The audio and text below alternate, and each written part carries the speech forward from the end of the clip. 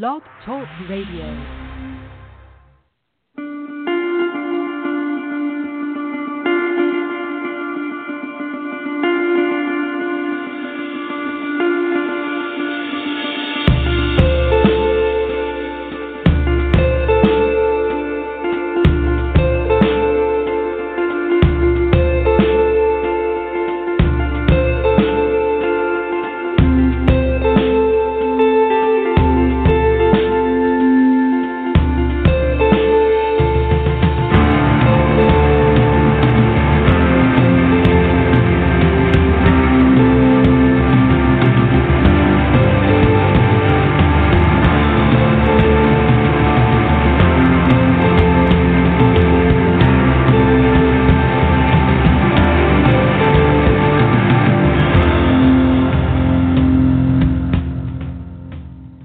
Good afternoon, everyone. This is the March 21st, 2018 edition of Don't Let It Go Unheard. And on this show, I discuss news, politics, and culture from an individualist perspective. I'm Amy Peikoff, and I see many of you joining me over here on YouTube, where I'm now reliably streaming, which I love. I've got a couple people over at Zoom. I've sent invites out to my patrons over at Patreon. If you are one of my patrons, I thank you very much for supporting the show, or show supporters over at my blog at don'tletitgo.com. The show today is titled Facebook and the Need to Legalize Privacy. It turns out that this Cambridge Analytica story has given me the opportunity to revisit this topic since I've started streaming live on video. I haven't done video before when I've talked about this privacy topic, so I'm a little nervous. I haven't handled this topic here. But yeah, I'm streaming live both over at YouTube and at Blog Talk Radio. I see some people are joining me over there. I don't know if I'm going to take calls at Blog Talk. You feel free to put some comments in at the chat room, but I'm also monitoring the chats over YouTube and Zoom. Let me tell you, before I go any further, the one big takeaway, if you take away nothing else from today's show, this is what I would like you to take away from today's show. And it's this: if we do not entrench into our law the idea that it's okay, proper, to make a contract to protect our privacy, if we do not protect in law our ability to make contracts to protect our privacy, then we may as well just give up on the idea of privacy. And I know that many people, many of you watching, you've just given up. You just say, look, we just have no privacy and that's all there is to it. But I haven't given up on that yet. And I would hope that you wouldn't either. And maybe, you might want to make a choice and decide you don't want to have privacy. But I think it should be left, like all other choices, to the individual as to when to share data about him or herself. And the Cambridge Analytica story is showing us this from a particular angle. And I've talked about it, of course, with respect to government, cases like Verizon collecting all the metadata, as Edward Snowden talked about to us. We need to develop in the law solid protection for contracts that protect our privacy. That is the biggest takeaway. And this is true whether we're talking about privacy protections vis-a-vis private companies, corporations, big, bad, evil corporations like Facebook and Cambridge Analytica, or whether we're talking about the government. The same issue exists in both places. And when I was just tweeting a little while ago, and I got lucky enough to get a retweet from Shapiro again, I borrowed the form of his tweet. On the one hand, everyone is taking this Cambridge Analytica story and running with it. A lot of leftists are using it to support a particular narrative of theirs, which is that Trump couldn't have won but for some sort of nefarious dealings on the part of various parties. It's Russia, it's corporations, it's, just unscrupulous politicians and everybody else, that somehow there was something mystical or nefarious about Trump winning. Unfortunately, it's not that from my view. It's about the culture at large. But that's what the leftists are doing. The leftists are taking this Cambridge Analytica story and they're saying, oh, well, that's the reason that Trump won over Hillary Clinton. And that's the thing that we're going to blame this week for his win.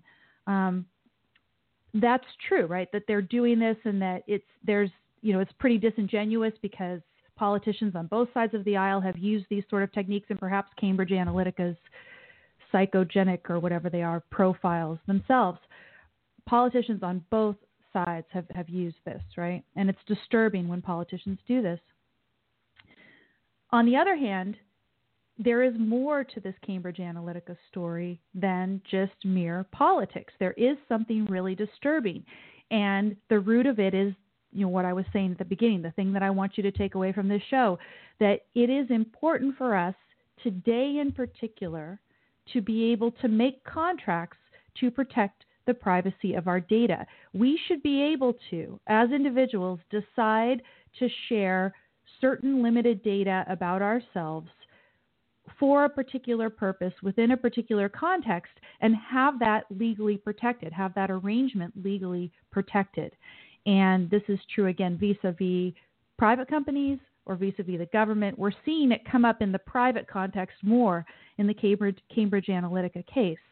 But it's the same exact issue as the third-party doctrine that I've been talking about with respect to the government. The fact that you share data for a limited purpose in a certain context doesn't mean that you've thereby given permission for it to be shared with everybody for all purposes in all contexts.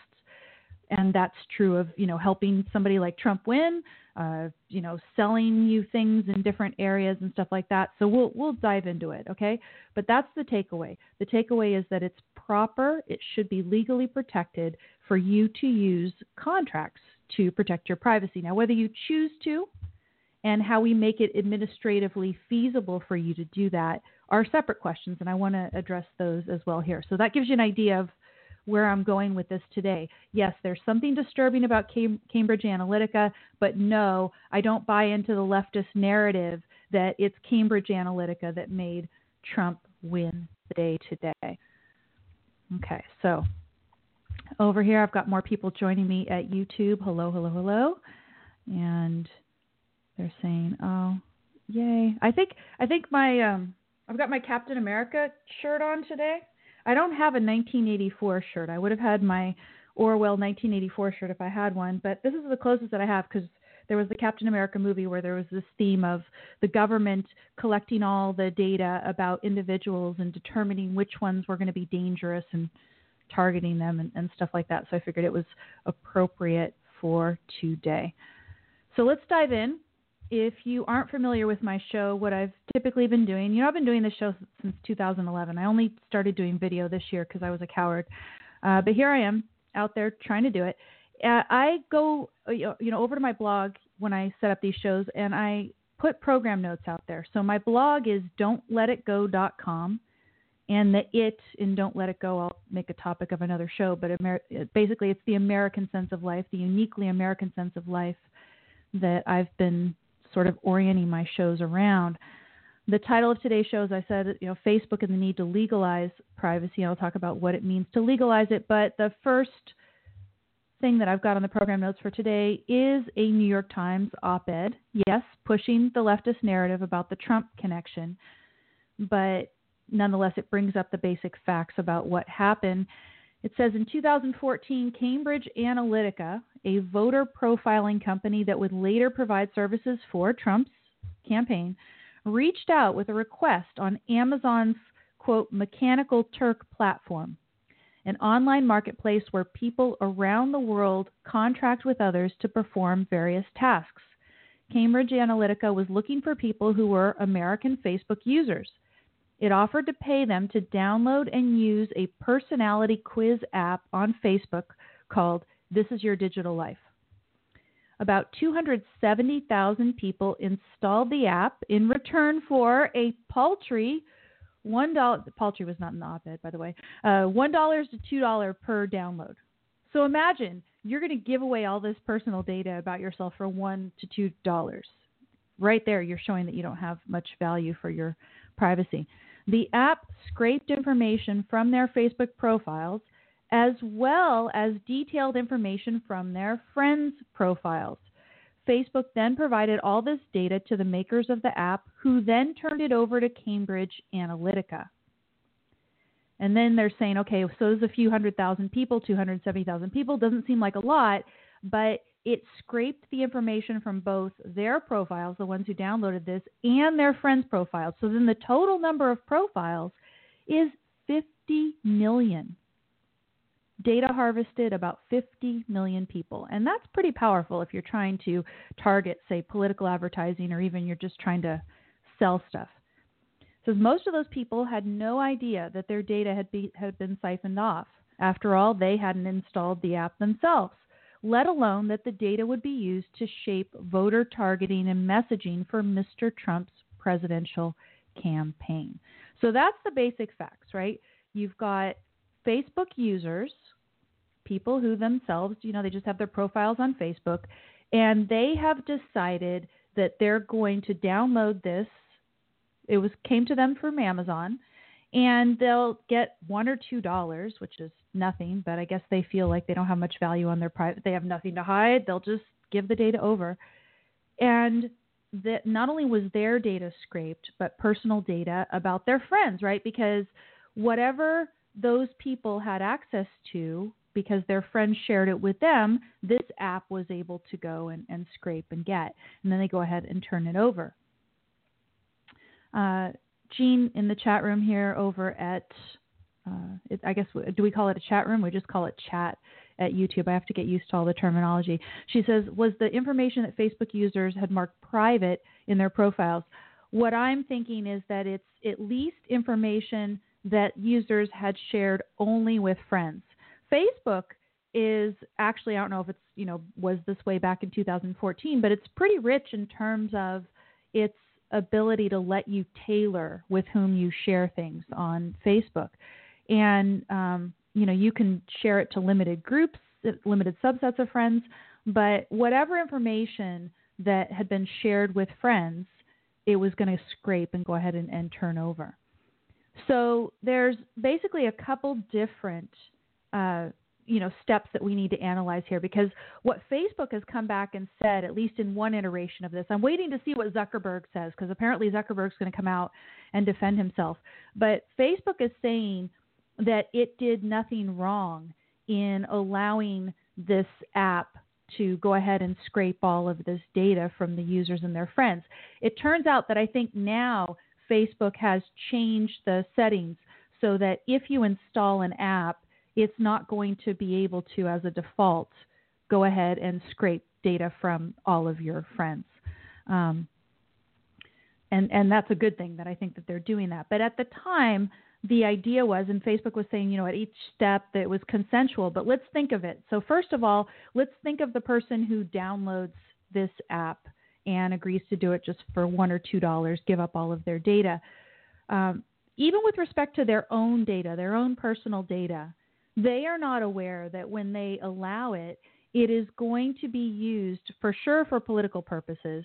And maybe they're not even aware, and they don't really give consent for that information to be used for other types of marketing purposes outside of the particular Amazon program that they consented to. Again, I haven't looked into, the real fine details of this, but it says, this program was something that was presented to them from Amazon, Mechanical Turk platform, online marketplace, and they're going to contract with others, perform various tasks and stuff. It sounds kind of attractive. It might be something that you would want to participate in. You think that there's a value there. You don't have anything to hide from your Facebook platform, and so you say, okay, I'll go ahead and share that data. But do they know it's going to be turned over to Cambridge Analytica? Do they know that Cambridge Analytica is going to use it for various commercial and political purposes? No.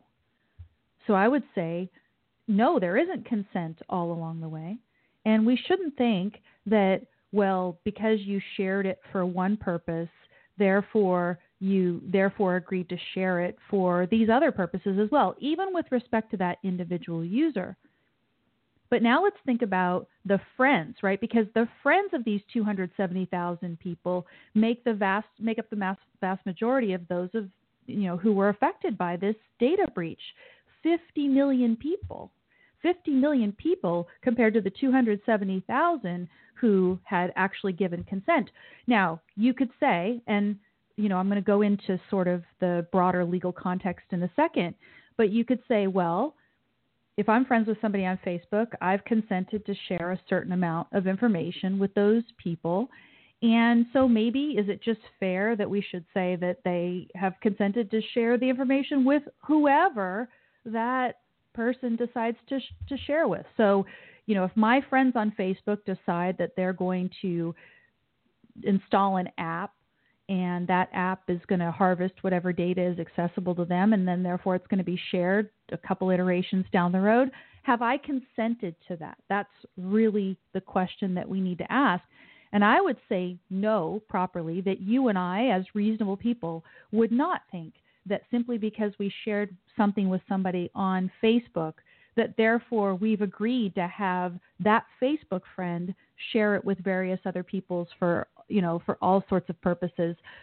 I think the context is that we do have this ability to decide on Facebook who is our friend and who is not.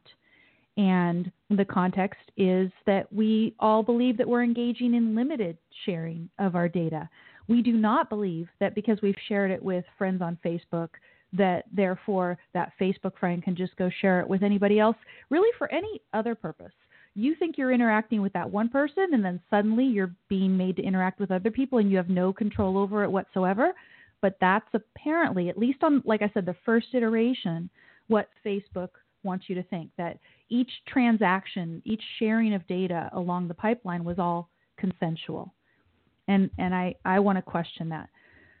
Let me go over to the chat and see if we got people so far. Yeah, so Roland over at YouTube is saying that the tailoring options have been there since about 2010. Yeah, there's all sorts of tailoring options on Facebook. You can have secret groups and different kinds of groups that, have different amounts of visibility, so you can share things within certain groups. And then you can, of course, have messages on Facebook, which is typically you have the option of one-on-one. There's even encrypted message options on Facebook. There are, within just sharing things on your profile with friends, you can share within, subsets of friends and things like that. So it's a great thing. Now, Nick over at Zoom is asking, when you share stuff, isn't it public, as in anyone can see what you shared? No, that's not true on Facebook. So Facebook gives you the ability to tailor it.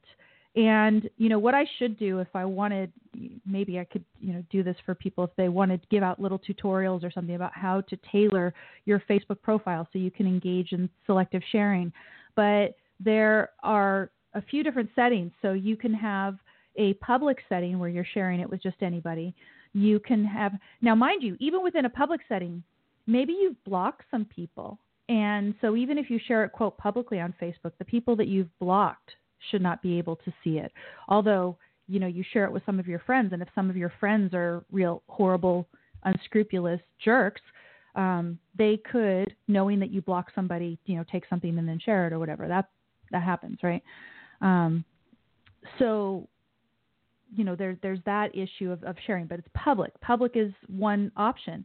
Other options are sharing with your friends or sharing with subsets of your friends. So you can create subsets of your friends and then decide with whom to share various things that you share. And like I said, there's also options of creating groups, and you can have groups be secret or closed or anything else. So yeah, there's a lot of different options for sharing on Facebook. But even if all you're doing is you're sharing with your friends, there are a lot of people, that they believe, they think, well, once I share something on Facebook, it's out there. And so I just need to, give up the idea that I have any sort of privacy with respect to anything at all that I share on Facebook. And I'm not that skeptical. I say, okay, if I'm going to share something on Facebook and I'm going to share it with just friends, people should see it as I'm kind of at a party. I'm at a rather large party. And I've shared something with all the people who have, been there at that party with me, but it doesn't mean that I'm sharing with everybody as such.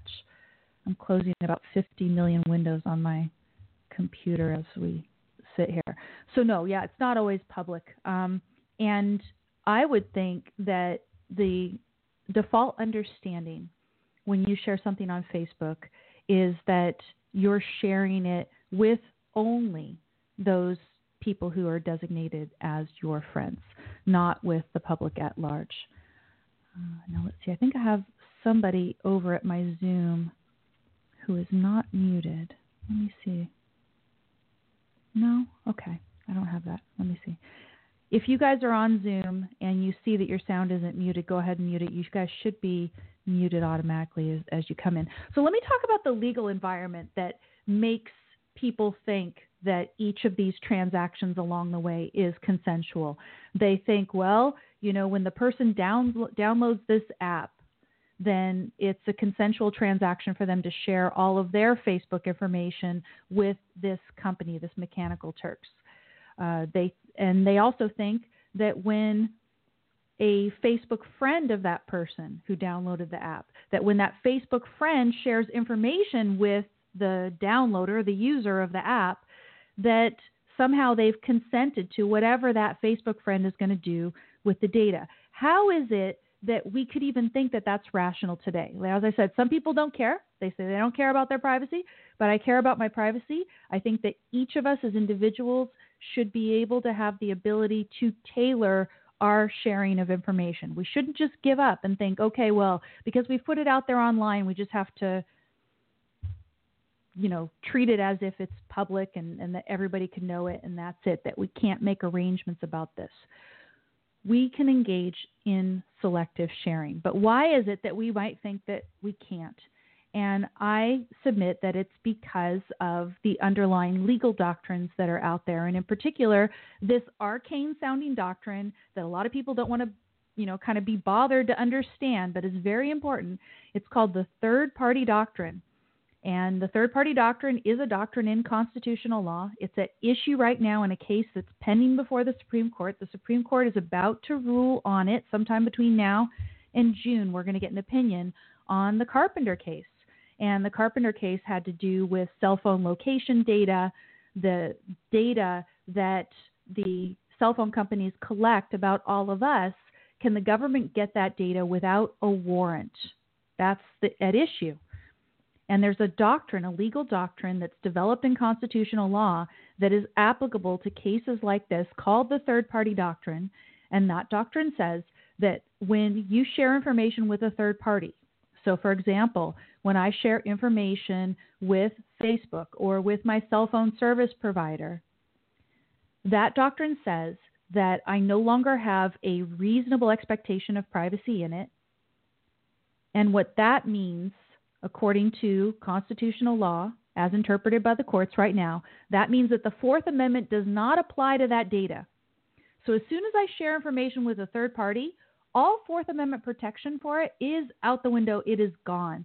And I am at the mercy of whatever legislative protections our creatures in Congress are going to give us this week.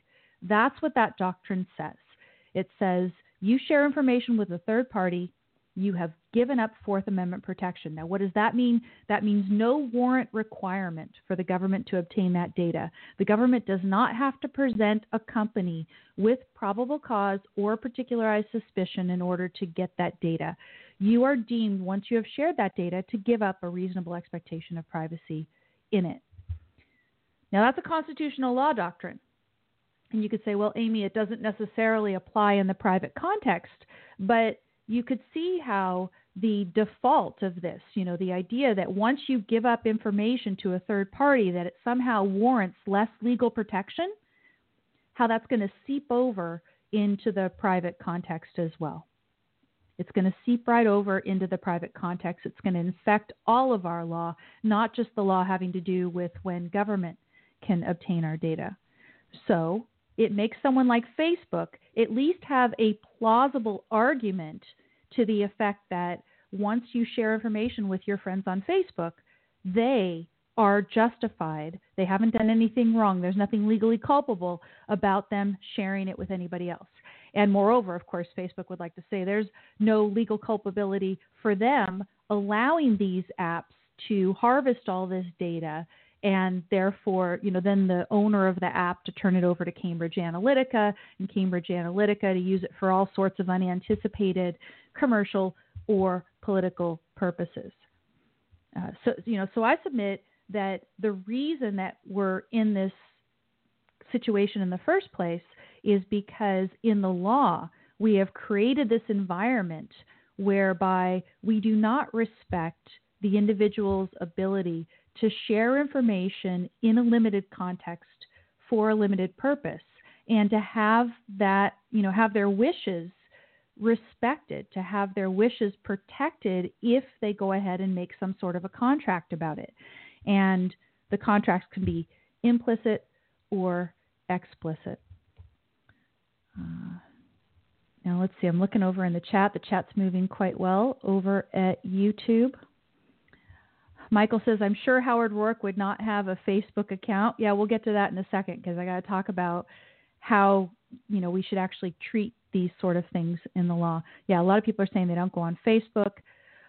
Facebook is a value. Facebook really does provide value for people. I mean, you connect with people all over the world, people who share your interests. I have met some really good, of course, also some really bad, but I like to focus on the really wonderful people that I've met on Facebook. A lot of important things in my life probably would not have happened but for Facebook existing. So that's something powerful to say right there.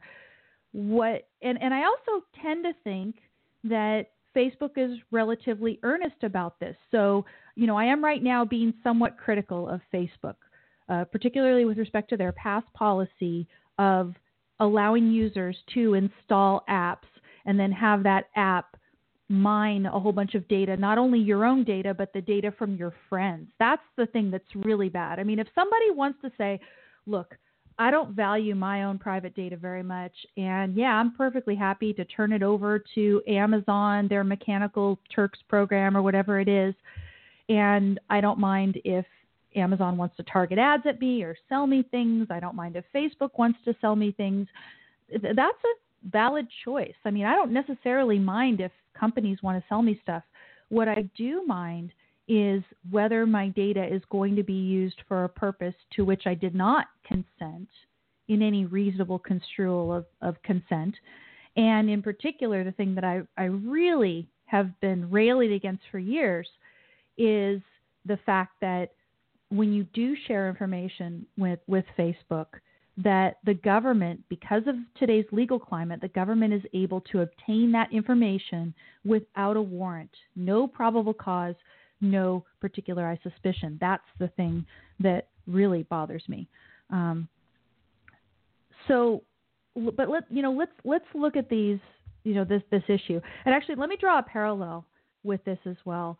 Some people in the chat over at YouTube have been talking about free speech issues. And on my show, before I ever started going on video, I did a couple shows that I called Culture of Censorship. And I made the case that the First Amendment legal protections that we have are not the whole story when it comes to freedom of expression, freedom of speech, that we should be very attuned to, very aware of what I call a culture of censorship, whether or not in the culture we believe it is valid to shut down expression of other people. And, we've had violence on campus and various other things, all sorts of, harassment of people who dare to express their opinion out on Twitter, threats and everything else. We do exist in what I call a culture of censorship right now. It's very important to reestablish the ability to engage in thoughtful and respectful debate with people with whom we disagree. That's a tremendous value. So culture of censorship, and I've argued that it's important to look not just at the law, but at the underlying the cultural attitudes towards freedom of expression. Similarly, I think we need to, again, I have to get you to join me, right? I have to tell you maybe a little bit about the value of privacy and sort of reawaken that value. A lot of people just given up on privacy. They just don't care about it that much, and they've decided that they have to, if they want to engage in any sort of an online life, that they just have to relinquish their privacy. And I think that that's a deal that we do not have to accept.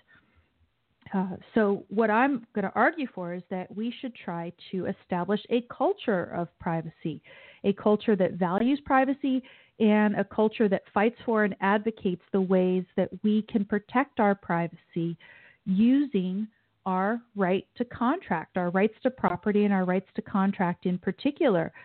We need to use our right to contract in order to protect privacy today. Why? Because so much of what we do in order to make our lives better and richer, so much of that involves sharing information online. I'll give you an example.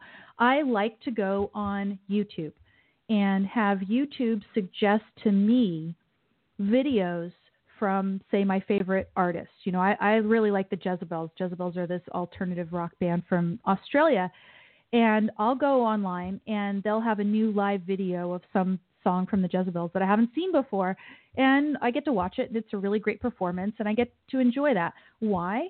Because when I have gone on to YouTube before and I've watched a Jezebels video, then YouTube has collected that information about me. They retain that information. And so next time I log on, they're going to share this because they think I'd be interested in it. Of course, they want my eyes on the ads that are going to play along with the Jezebels music.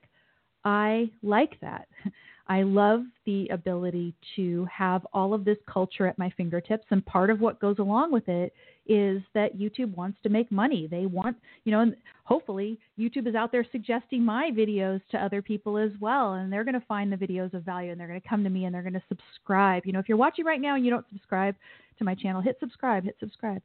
But this is, I think, to all of our benefit, that we have all of this culture at our fingertips. We have all of this knowledge at our fingertips. We have the ability to connect with other people out there, but all of it requires that we share information with other people and we share information with what the law technically calls third parties, like Facebook, like YouTube.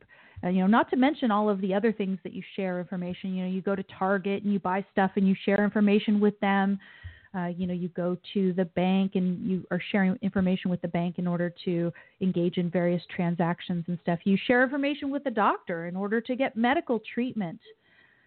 Today, the law does not provide enough protection for us sharing that information for a limited purpose within a limited context and not having that data go out into the world indiscriminately. And I think it's a travesty that that's the case. And that is the real root of what is so disturbing about this Cambridge Analytica story, is that people are plausibly deemed to have consented to have that information go out there and help Trump get elected if it even helped him. Whether it helped him or not, it's not the biggest thing for me. The biggest thing for me is that we are potentially kind of sweeping under the rug as unimportant the current legal climate with respect to privacy, the current attitudes about privacy, that if you share information for a limited context for a limited purpose in a limited context, that you will have been deemed to give permission for all of these other things to take place. I'll be very interested to hear what Zuckerberg has to say, because I think even if the law currently protects that, it's wrong. I'm going to make another point about that in a second, but let me check the chat over here. Scrolling down. Let's see. Yeah, Michael over at YouTube is saying we're brought to advertisers without even noticing it. Facebook is a database of billions of clients, and that is where the value of the company is. See, and I don't necessarily mind that, right? To me, the fact that somebody wants to sell me stuff is not the biggest fish that I have to fry. What I care about is not people trying to sell me things or people, getting rich necessarily, but I care about, in particular, the biggest thing that bothers me is this turning over data to the government without a warrant and all the things that the government might do with that data. So, for example, let's go back to Obama. I'll talk about an Obama era thing so that I don't have any controversy, right? Because we haven't seen really Trump do this yet, but he's got this tool in his toolbox as well because Obama gave it to him, right? What did Obama do? Obama used data about certain nonprofits to discriminate against them. People would get discriminated against and treated differently by the IRS based on who's to say that they wouldn't do that again. That is the most disturbing thing about this, is that government has this data. Government is amassing huge databases about us. Technically they're under the separate alphabet soup agencies. So the Consumer Financial Protection Bureau has some data on you, And there's a database about people who buy guns in our country, and that's another database. But, presidents have pens and phones now, and they order the combining of these databases, and then suddenly there's this comprehensive set of data about you, and we're in the Captain America movie where they're going to decide whether you're dangerous to the government and stuff. That's the most disturbing thing. And that's why I've included in my program notes over at the blog at don'tletitgo.com, I've included 1984, a link to Orwell's 1984, because this is the direction in which we are heading if we don't do something pretty soon. Michael says, Amy, the government is a client just like any other client, isn't it? No. See, the government is a much more dangerous recipient of our data, right? So everybody else, they just want our data so they can sell us stuff, so they can make money off of us, so that they can get a lot of people looking at ads. They want their eyes on ads so that they can sell more ads and make more money. And as long as Facebook is providing value, and to me it is, it's providing value. It's, like I said, it's allowing me to connect with people that I care about, especially if you max out the different options that it gives to you. You share certain things with certain friends and other things with other friends, and, some things publicly. It allows me to spread stuff about my show and everything out to a lot of people who might be interested in the show. And of course, that's very personally important to me. So there's a lot of value that it provides. Whereas the government is properly only supposed to be engaging in the use of retaliatory force in order to protect our rights. Today, unfortunately, the government is not just doing that. The government is, extracting compulsory tax payments from us. It's regulating all kinds of behavior. And in that, guys, it's got a lot of power over us. Like I said, the IRS audit is just around the corner if the government doesn't like what you're doing, potentially. And so it's scary that the government can obtain all of this data about you without a warrant, and that it can use it to make your life miserable today. It really can. So it's not a client like any other client. The government has, as Rand talked about it before, a legalized monopoly on the use of force, and that makes it potentially very dangerous. I just did this show with Huron Brook on Saturday, and I titled it, I'm from the government and I'm here to help. And Ronald Reagan called those the nine scariest words in the English language. And why are they so scary? Because of the comprehensiveness, the near totalitarian reach of government today, right? That government is doing so many things that it should not be doing. It is, in fact, initiating force against us in so many areas, or threatening to, potentially, waiting in the wings, that, if it's got this personal data about us in their hands, it is potentially quite dangerous. It's, obviously, so much of it depends on who's in office and whose enemy you are at any given time. But I personally, as an objectivist, where I disagree strongly with Republicans on some things and disagree strongly with Democrats on other things, I am potentially a target of some political figure, no matter who's in office, at any time. So maybe I'm the one who's going to be more consistently vigilant about this issue, that I really care about whether the government gets this data without a warrant. Let me get over to...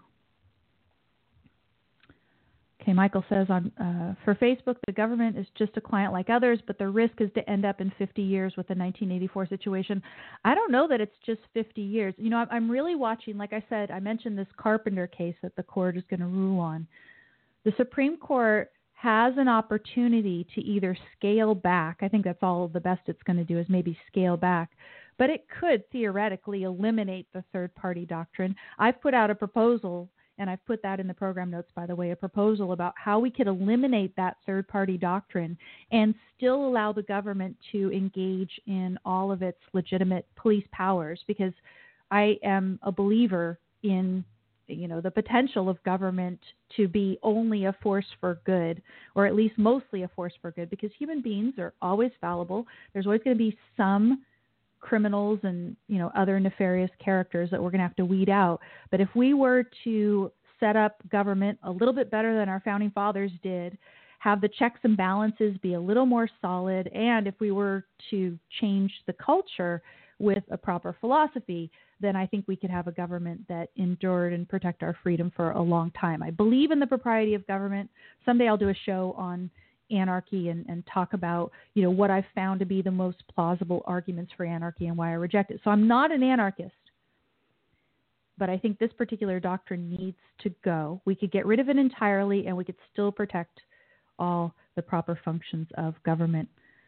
Superfin guy in YouTube over here is saying it's more like 5 years until we get to 1984. Yeah, that would be, I don't know about 5. I was thinking more along the lines of 10. Is that too optimistic? I'm not sure. John says, tip, don't talk to the FBI even in a casual chat. But John, the FBI can protect you. And sometimes we do need protection. So what are you going to do? You're not going to go to them at all? I don't know that that's a valuable strategy either. I haven't gotten to that state where I think that the rank and file, at least at the FBI, a lot of the leadership, whether they are in military or the FBI, they've been corrupted in various ways because they have to be very political in order to get appointments at a higher level. And that's really sad. But a lot of the rank and file at FBI, I still believe, are wanting to do their job of protecting American people. Robert says he's come here to be educated and now he's terrified. Okay, so let me give you just a little bit of the optimistic take that I have on what could happen in Carpenter. As I've listened to, or actually I haven't listened to it, but I was reading about some of the questioning that Justice Gorsuch, Justice Gorsuch is Scalia's replacement. Justice Gorsuch, both in the Carpenter case and some other cases, I can't remember which, has been engaging in this line of questioning where he's exploring the relationship between property and privacy. He wasn't talking about contract. I think he's going to have to go beyond just property and talk about contract. But if we could get these justices to wrap their minds around the fact that we use contracts to protect our privacy, that it's proper for us to be able to do so, and that a contract should be treated as sacrosanct, that just like our home, we should not invade a contract that somebody has made without a warrant, without probable cause, without particularized suspicion. As the court has observed, the Supreme Court has observed that the data that we have on our phones, that data is potentially more personal about us than anything that police would find if they walked around and searched our entire homes. There is so much data there. There's so much data that we share online that is personal. It gives such a picture about who we are, what we think, that should be protected at the same level as our homes, our persons, houses, papers, and effects. And that's a very concrete listing in the Fourth Amendment of the things that were protected by the warrant requirement. But I think in principle, if we started to understand the Fourth Amendment in principle, we could put under effects maybe the idea of any contract that we make with a third-party service provider, all these people who provide us all these values. Apple gives us this gorgeous phone with all of this wonderful capability to it.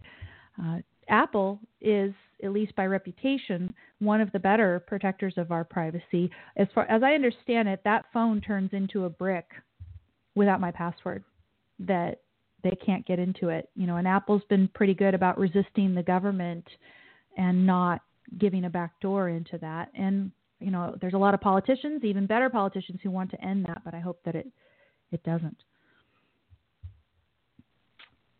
Now, Michael says, I use a computer without a camera, old model.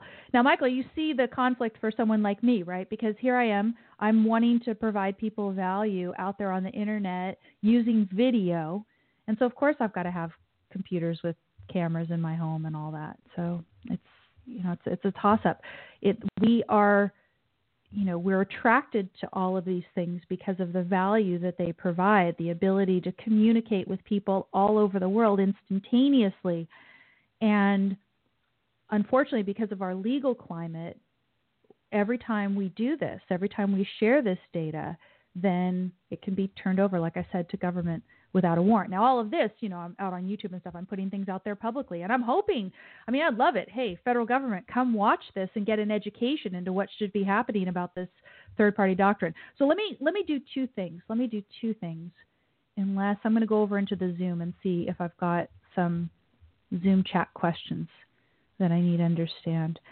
Craig says, default understanding, anything on Facebook goes directly to the NSA. If you care at all about your privacy, don't use Facebook. It has nothing to do with the law.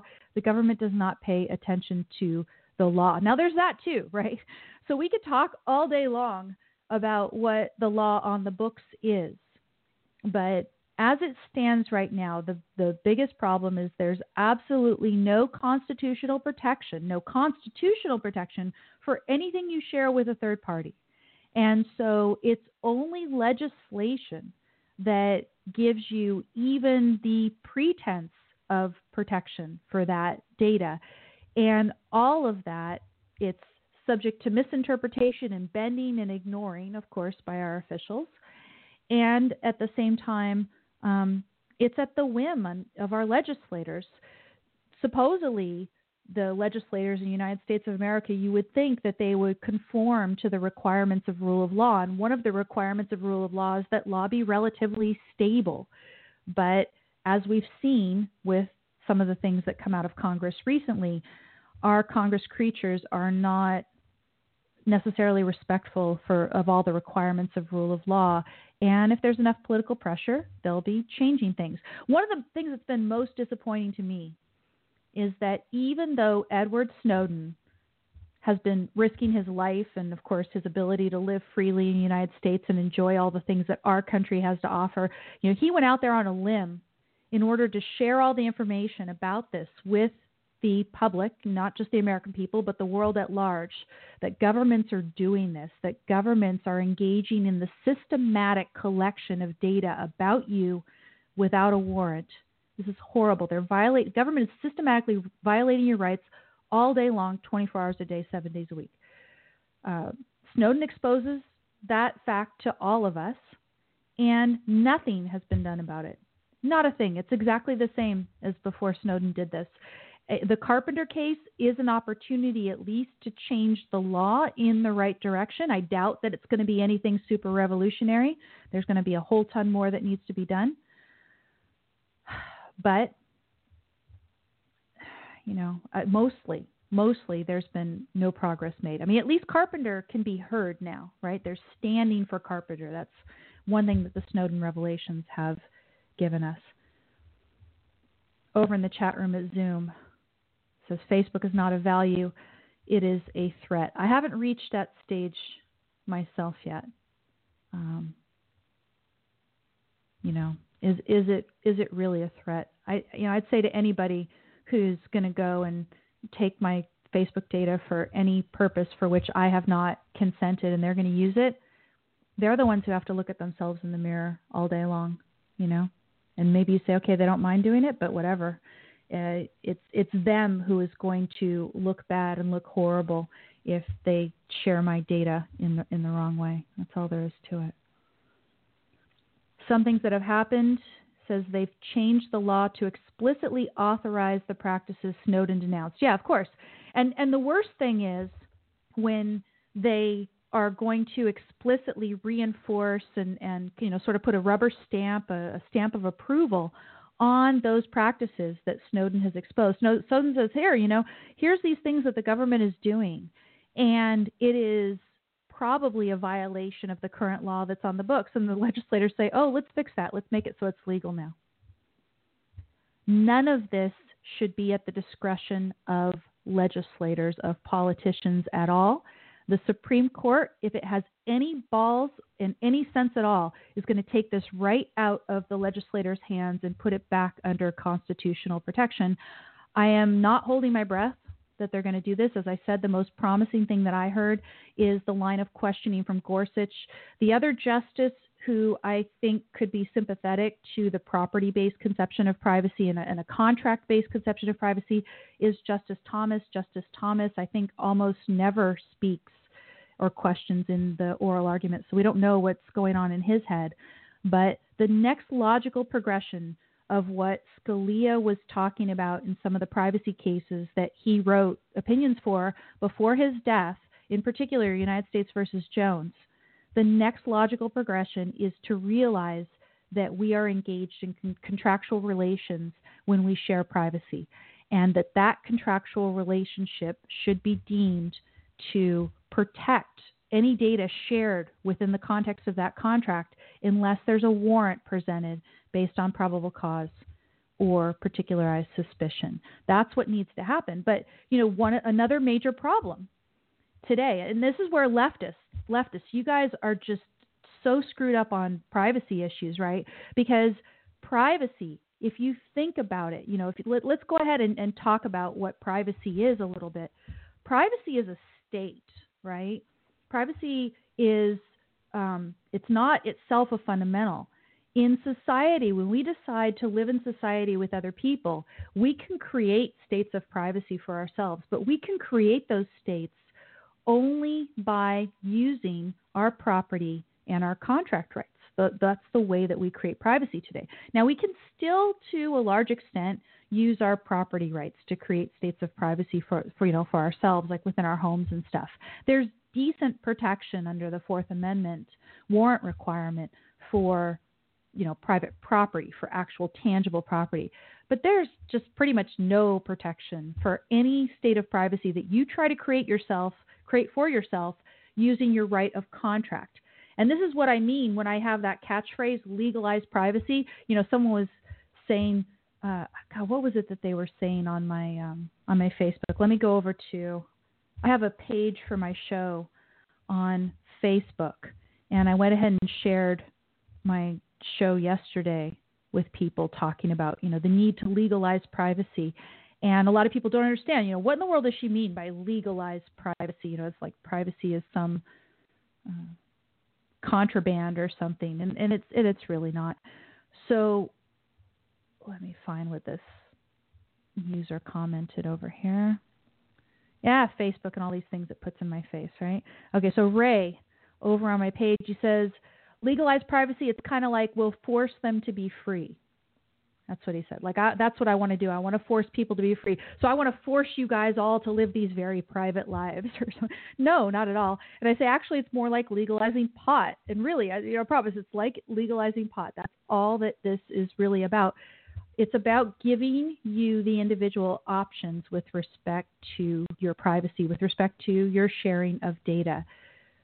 Our government should recognize that as we go about our daily lives today and we avail ourselves of all the wonderful things that technology has to offer, that we must share information about ourselves in order to enjoy those values. And therefore, we need to think a little bit more critically, a little more deeply about protecting people's ability to share information in a certain context and not deeming them to have given up all rights to that information in any context. So for example, we talk about the roads. We're now technologically able to have private roads and have the billing for the driving on the roads and stuff all be automated because of this great technology. If we share information, that we've driven down a particular road a certain day or whatever, we're sharing that in the context of wanting to be able to drive down the road and pay for it easily and not have to stop at a toll booth and cash and all those, unwieldy things that you used to have to do on the toll roads. You don't have to do that anymore. You just drive and they scan your license plate and they bill you and it's automatically on your credit card and, it's gone. That is wonderful. It's just such a wonderful time-saving device to be able to drive on relatively traffic-free roads and not have to stop at toll booths and pay or have any hassle at all. It's great. And we should be able to do that without thinking, oh, well, the government is going to now obtain a comprehensive record of my location and where I've driven on a day simply because I choose to avail myself of certain technological conveniences. That should not be the case. Our data is ours, by the way, right? Our data is ours, and we should be able to determine the situations in which we share it. And it should be a logical application of our right to contract, our ability to contract.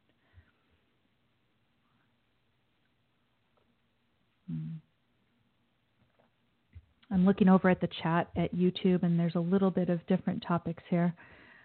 Robert says, how does Snowden survive in Russia? I have no idea, and I worry about his ability to survive there all the time. The biggest thing I worry about now is Pompeo is going to make some deal with the Russians, and then they're going to put a hit on Snowden or something, because there's a number of people in our government and other people who might be in our government. Former Ambassador John Bolton might join our government, as last I heard. They want Snowden dead. They want this hero dead. So,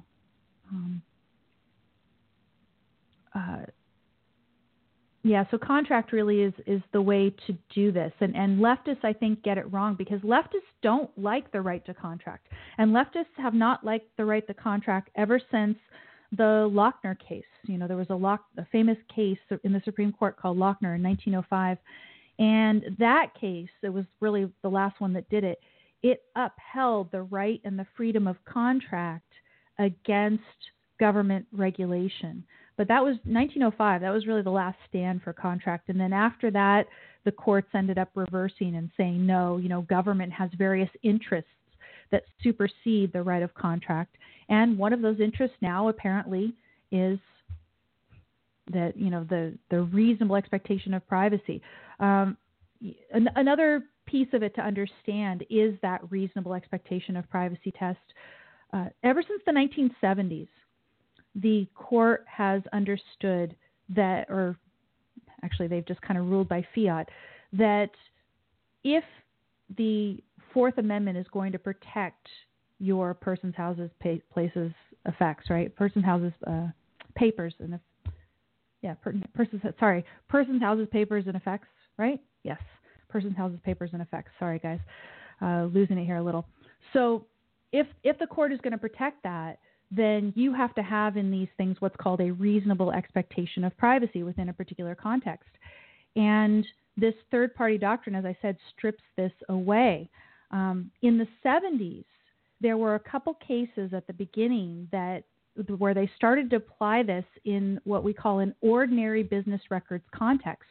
It had been up to 1970 or so. Before that, the only context in which they applied this third-party doctrine was in a criminal context.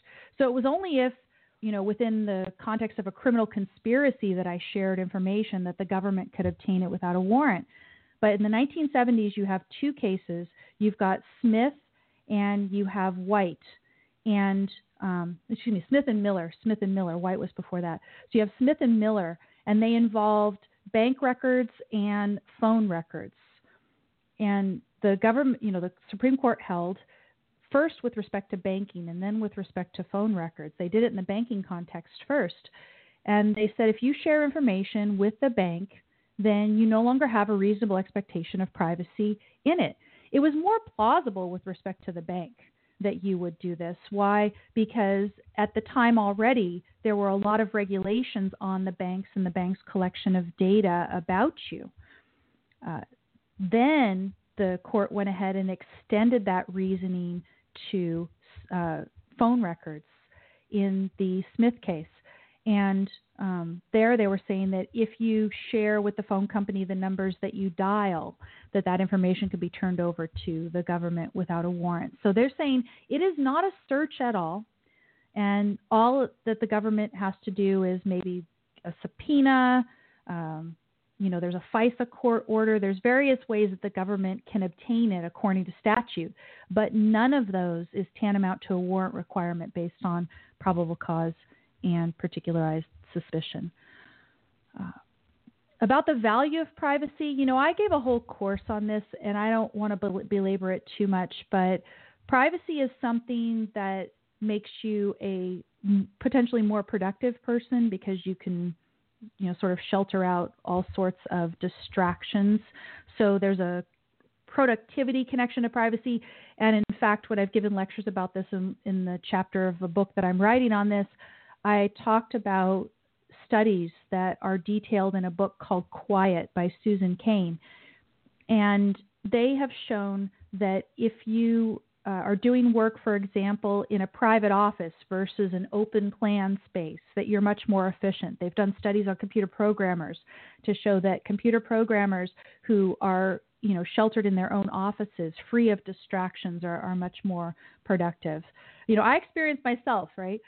The whole video, being here on video is a bit distracting. And when I was before just doing audio and it was just me and I didn't think about how I was looking or if people were looking at me, I could focus a little bit more on contact. It's harder to think and be more productive when you have less privacy. That's all there is to it. So it's productivity. Talk about the value of human relationships, right? If you aren't selective in sharing of personal information about yourself, then what is it that you have to offer when you want to have a special relationship with a particular individual? If you're just a person who shares indiscriminately everything about yourself all the time, then there's nothing unique and special that you're sharing with those people who are the highest values to you.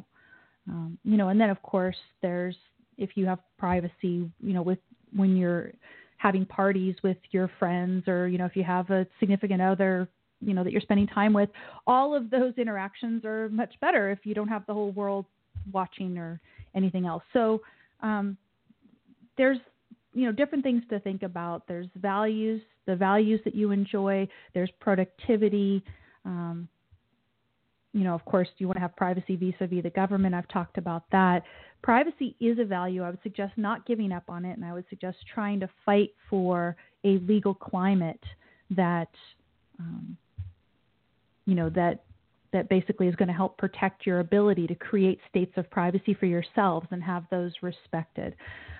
It's a little bit after the top of the hour. Let me get to a couple things. One is I want to talk about this kind of complaint that you often hear, and I think it's a legitimate complaint, which is that, Amy, suppose Amy, you get your wish and the courts and the legislators and everybody decides that they're going to understand and recognize that privacy is protected by contract.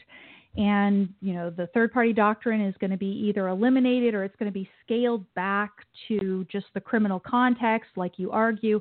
By the way, I've got my article linked to in the program notes. The article is Carpenter v. U.S., the Supreme Court's opportunity to legalize privacy. It's over at the Objective Standard. It's in my program notes at the blog at don'tletitgo.com. It tells you exactly what I think should be done in that case. So suppose you say, okay, Amy, you got your wish.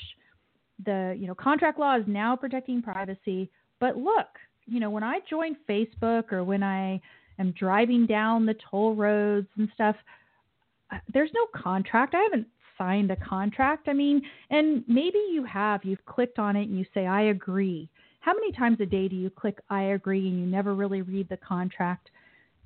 Are you really giving consent? And if you're not really giving consent, if nobody's really reading these things anyway, how can you protect yourself? Well, the answer to that is in the old law of contract. If we look at the common law of contract, there is an answer to this. And as I said, leftists don't want to avail themselves of the common law of contract. They don't want contracts to be sacrosanct. They don't want property to be sacrosanct. But nonetheless, in a society, the proper way that you create states of privacy is through your ability to create, property interests that are protected and enforceable contracts. So what would you do? In the common law, there are cases that talk about, for example, you go to a nightclub, and this is one of the ones I remember. You go to a nightclub and you turn over at the coat check, maybe a coat, maybe a package or something for them to hold while you're hanging out at the nightclub or dinner club or whatever it is. And they give you the little ticket. And this happens also, you valet park your car when you go to a restaurant or something, and they give you a little ticket. This contract limits our liability, read it, and it says all this stuff.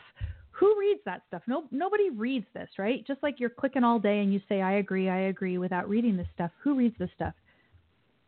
So what the law has developed is this idea that you are liable or you're held to have made a contract only insofar as the reasonable person, the average reasonable person, in your situation will have made that contract. In fact, I used the word person just now, but as I learned the doctrine way back when, it was the reasonable man standard, right? There's this wonderfully useful reasonable man standard that has permeated the common law, and I think it can be used here as well. Now, in these common law cases that I'm talking about, they would say that you would be liable, and of course also the coat check people would be liable, only for whatever they would be deemed to have reasonably agreed to in that sort of situation. So, if they want to say on the ticket, we're not liable at all for the safety of your belongings, the fact that you give it over to us and we give you a ticket and you're paying us money or whatever, it means nothing. You have no safety at all. That's not going to be upheld, right? So it's going to be whatever the reasonable terms would be of this sort of contract that people engage in. If it's something that is unexpected, then that's not going to be upheld. I think something like this can be applied in the context of Facebook, for example. As I was talking about earlier, if I go on Facebook, I am sharing things with a group of people called my friends, and my understanding is I'm sharing it to them for a limited purpose. It's to entertain them. I happen to know that it's also because Facebook wants to attract my friends' eyes to the ads that they're putting and stuff. All of this is something that the average reasonable person, you'd say, okay, Amy, you can't be reasonable and be on Facebook. That's a different argument, right? But if we can say that there is such a concept as the average reasonable Facebook user, the average reasonable Facebook user does, I think, not believe that when you're sharing something with friends, you're therefore sharing it with everybody else for all sorts of purposes. You think that you're doing exactly what Facebook is showing you that you're doing, is that you're sharing something with only friends or with certain people in a subset of friends or a group or whatever it is. That's what the average reasonable Facebook user would think that they're doing, and that's the only thing that should be deemed in the law for you to have done. So if, who knows if my psychogenic profile is in Cambridge Analytica. It might be, it might not be. I don't know if I'm connected to any of those 270,000 users. I'd hope not.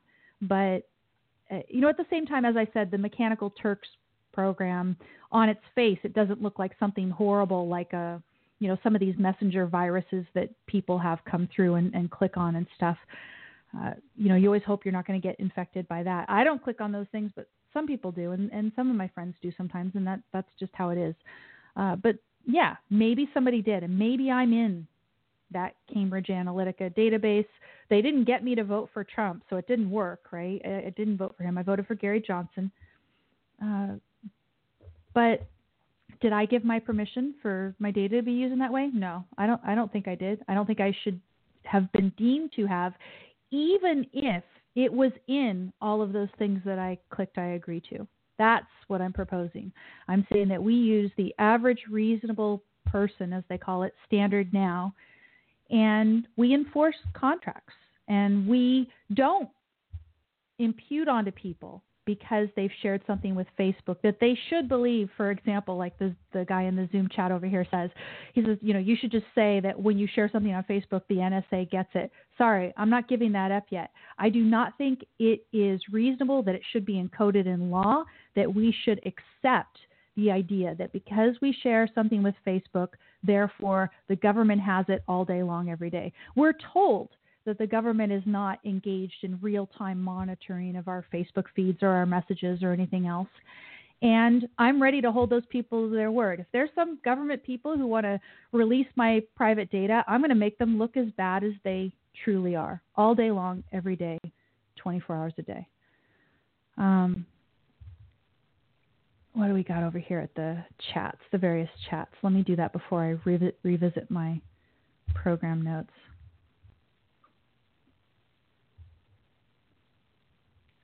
Privacy is the greatest protection anyone has for their individual rights. In order for someone to attack your rights, they have to know about you.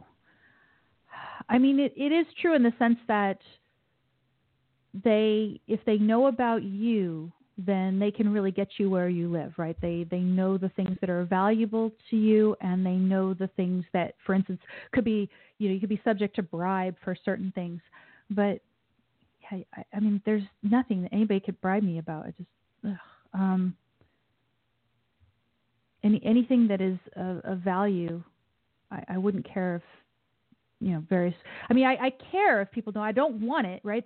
There's certain relationships that you have in your life that are based on the fact that you engage in selective sharing. Selective sharing of yourself with other people is a tremendous value. And Facebook, if they are, giving your data away to other people for any purpose to which I haven't consented, again, the fact that they want to sell me stuff, they want my eyes on ads all day long, that does not bother me. What bothers me is for them to give my data to government without any sort of warrant, because I am a good and peaceful person. That is ridiculous. Or to give, it to just other people who have no legitimate reason to know it. He says, if they don't know you exist, then they cannot attack you. Yeah, of course, if they don't know you exist. It is hard to have government not know you exist and to then also avail yourself of any benefits out there that are wonderful. There's all this wonderful stuff at our fingertips. I'm not willing to give that up. I don't think we should impute to the average Facebook user the premise that once you share something on Facebook in any way, that it's deemed public. And in fact, the thing that annoys me about our law enforcement today is the fact that they don't mine the publicly available data. They're spending all this time collecting huge databases of our private data. And then when it comes to actually protecting us against real threats, they don't bother. They can't be bothered to, for example, scan Twitter, public tweets out there, for all the things that they need to do to protect us. What's your opinion on Scalia, says Nick. So I thought Scalia was going in the right direction, the Fourth Amendment, and he was, sort of reinvigorating what was known as the property-based conception of privacy. The reasonable expectation of privacy test that I talked to you about and was a balancing test that was introduced in the 60s, and it balanced whatever expectation you had in privacy in a certain area against the so-called interests of society. Very, very pragmatic. It's like demand. You demand your privacy on the one side, and then society demands to know certain things about you. So, for example, that they could be safe, right? I've heard Greg Gutfeld argue on Fox that, we have to find the needle in the haystack in order to keep everybody safe. And in order to find the needle in the haystack, we have to have the haystack. And so therefore the government has to have access to all this information about you. I say BS. The government does not have the right to gain information about you. Nobody has the right to get information about you except for those things that you choose to share with them. We need to protect in law the ability to choose to share limited things in limited contexts. We need to reinvigorate property rights in order to do that. And unfortunately, the leftists, for all of their talk about privacy, that's the one thing they do not want to do. Somebody like, for instance, a Glenn Greenwald is not sympathetic to my argument about the third-party doctrine, because my third-party doctrine would, my argument about the third-party doctrine, my scaling back of the third-party doctrine is premised on understanding privacy, understanding privacy from a property and contract-based perspective. And leftists do not believe in property rights. They do not believe in contract rights. Yet these are the things that all day long we are trying to use to create states of privacy for ourselves. We have some success with respect to property in creating privacy interests for ourselves. We have no success with respect to contract in creating privacy for ourselves, not legally protected privacy. We have de facto privacy, I think, to a large extent, maybe to a larger extent than Craig believes, listener to my show. He's very skeptical about that. I think de facto we have quite a bit of privacy. De jure, in the law, we have very little privacy. And that's something that is in the back of all of our minds all the time. I mean, I haven't done it for a while, but it's like, I flip off, right? the government to the extent that they're watching me, privately when I don't want them to. Now, right now I'm public, right? Anybody can watch this, including, in fact, I want the government to come get an education from me right now about the third party doctrine. But, I'm not that skeptical. Du jour, I know that they can get all of that data about me without a warrant, but they're the ones who are being immoral. I'm not going to feel guilty because they have a whole bunch of unjust laws on the book. It's ridiculous.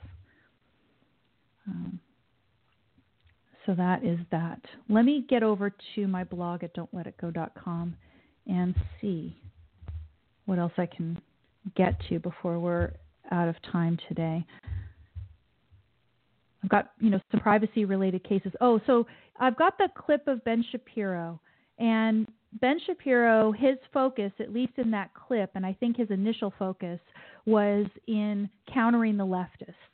And he says about the leftists, that the whole thing is they're using this data mining issue, the Cambridge Analytica data mining issue, in order to feed their certain narrative, which is that Trump wouldn't have won but for nefarious conduct by all these parties.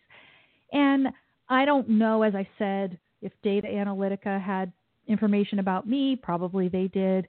They didn't convert me into a Trump voter. I'm not so concerned about people putting ads, as I said, in my face and stuff. I feel like I can think for myself and make decisions regardless of what ads and fake news and everything else that people put in my face. I don't think it had an effect. And I agree that the leftists are using this to feed their narrative, and it's just stupid. What I think is unfortunate is that that's taking place and that people aren't looking at the real issue. And I was heartened, as I said, by the fact that Ben Shapiro retweeted my tweet that I put out there. I put the tweet in the form that Ben Shapiro puts a number of his tweets because he'll recognize logical juxtapositions like this quite often. I said the leftists are using Cambridge Analytica story to push a particular narrative. That's one thing that's true. Second, there is something real and disturbing about the Cambridge Analytica story, something that goes beyond mere politics. And then I say both can be true. And that's the form of a tweet that Shapiro has often said, but I didn't know whether he agreed with the substance, and he went ahead and retweeted. I don't know if he would agree with me. I doubt he would agree with me precisely about the solution. I tend to think that Shapiro falls in line with a number of conservatives, for example, who would condemn Snowden.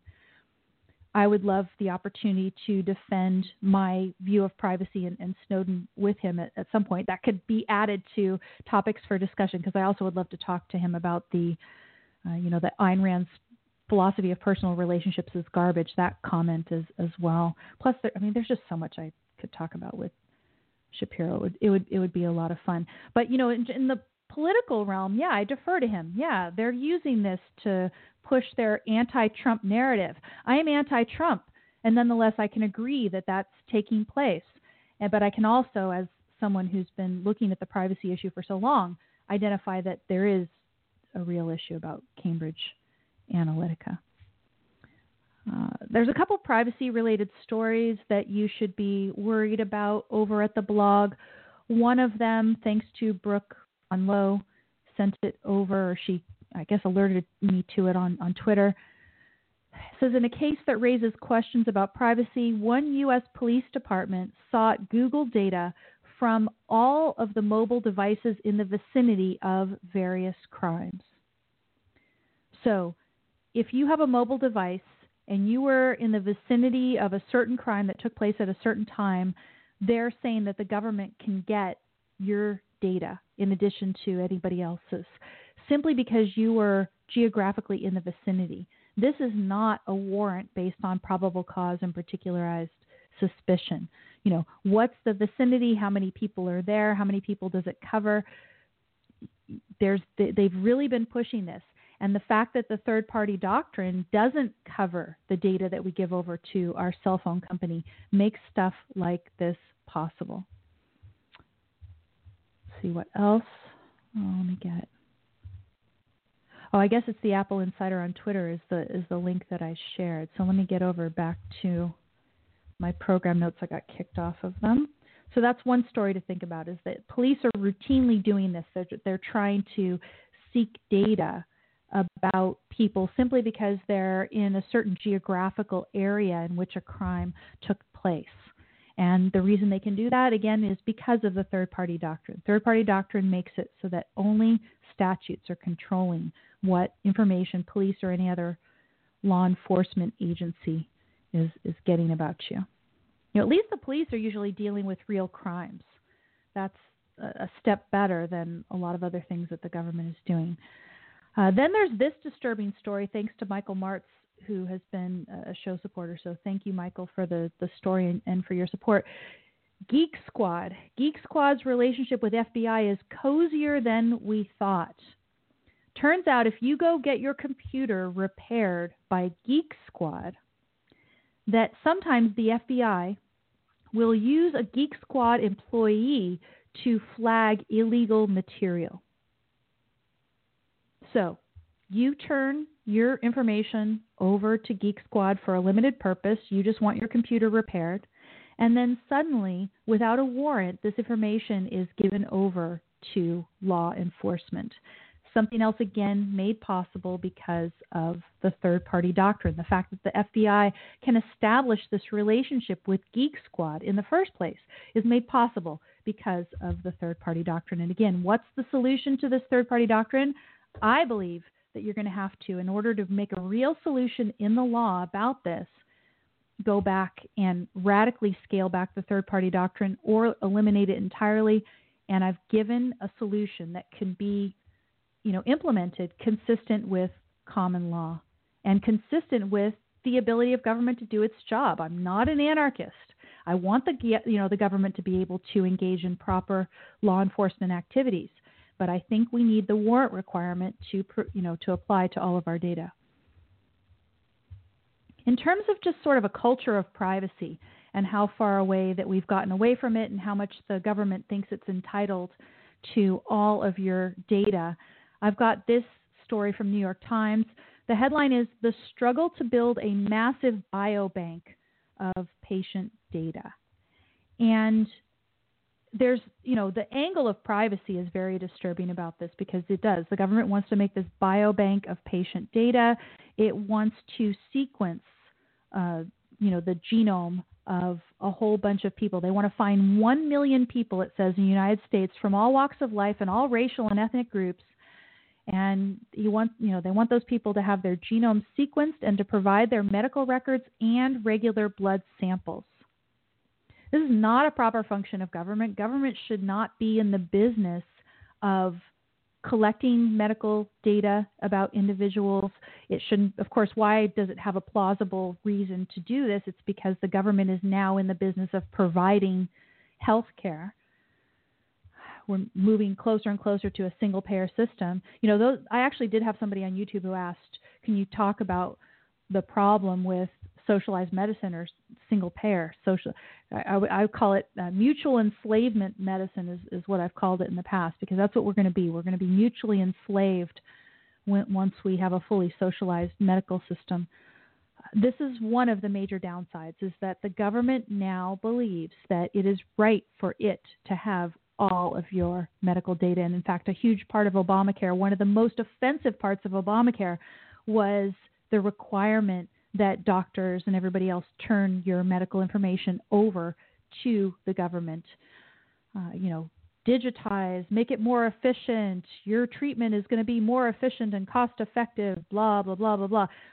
Private medical data in the hands of the government so that they could potentially use it against you. And as I've said, we've seen government use particular information about beliefs and everything else against people.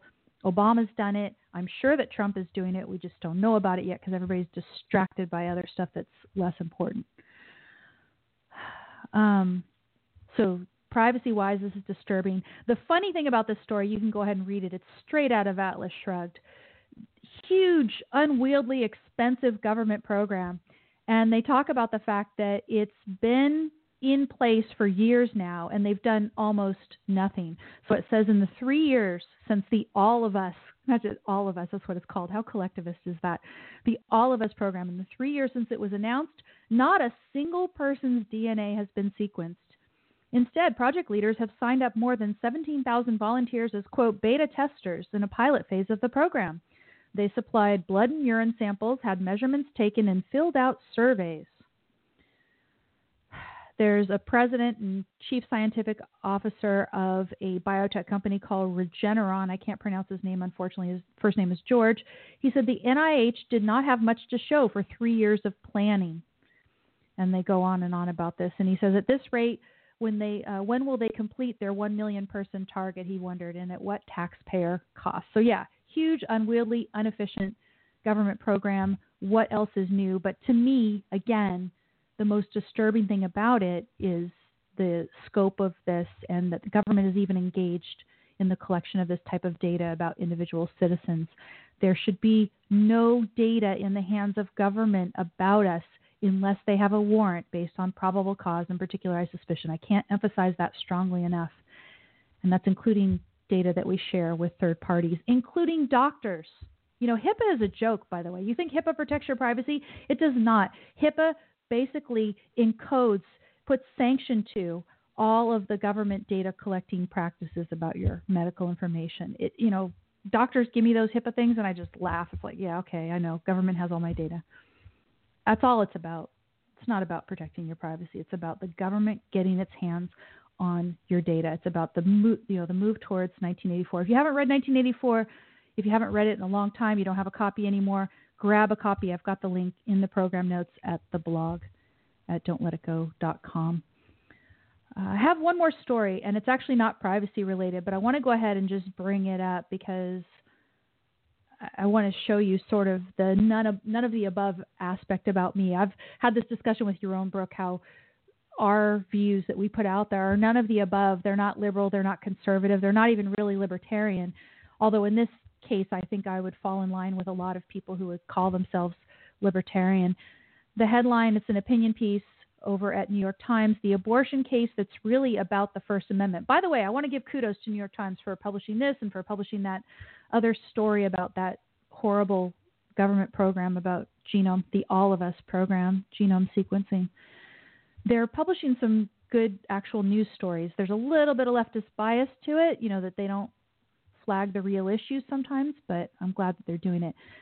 This case that they're talking about, it's National Institute of Family and Life Advocates versus Becerra. It involves the government, state government, trying to force a conservative religious institution to, educate the people who visit them about the availability of free abortions, certain government programs that will give them free or low-cost abortions and stuff. And as you can imagine from the title, the National Institute of Family and Life Advocates does not believe in the propriety of a woman obtaining an abortion. Now, I personally believe that a woman should have a right to obtain an abortion. I don't believe the government should provide it. I don't believe I should have to pay for somebody else's abortion. I believe there should be a right to an abortion. I believe it should be a right that is exercised as rarely as humanly possible, that it would not be rational to put yourself in a situation where you're going to just, have to have an abortion routinely or anything. Abortion is nothing anybody should relish or look forward to. I would never call myself pro-abortion. I would call myself pro-choice. So that being said, nonetheless, I am in support of the National Institute of Family and Life Advocates in this case. I strongly uphold their right to freedom of expression, as is highlighted in this opinion piece, even though I myself am pro-choice. We should all be able to express our opinion. That being said, go over to the blog. I'm running out of time here. Go to don'tletitgo.com. You'll see I've got a couple of musical selections. Muse Resistance is a 1984 themed song. If you know the novel 1984 and you read the lyrics of that song, you'll see the resemblance. And then I've got St. Vincent's Digital Witness. I had one friend on Twitter. He quipped, he said, could I buy my psychogenic profile from Cambridge Analytica? Could I buy it back? And St. Vincent has this great lyric, are they going to sell me back to me or something? You've shared all this data. Will Facebook sell you back to yourself? So enjoy those, everybody. And I'm going to see you guys next time. I have to figure out how to shut down all these various feeds. I guess first I'm going to say goodbye to Blog Talk People and my episode over there. And let me make sure I didn't miss anything over here in the chat. No? Okay, everybody, thank you to those of you who have joined me at Zoom, all of my patrons over at Patreon and show supporters at my blog. If you'd like to become a patron next time and get a special invite to the Zoom chat, I'd love to have you. So find me at patreon.com/Amy. And remember, if you're watching right now on YouTube, if you're getting any value from this show, please subscribe. And also, everybody, if you get value from this show, I'd love if you could share it. That would be wonderful. So thanks, everybody. Take care. I'm going to end my Zoom meeting, and that will make me say goodbye.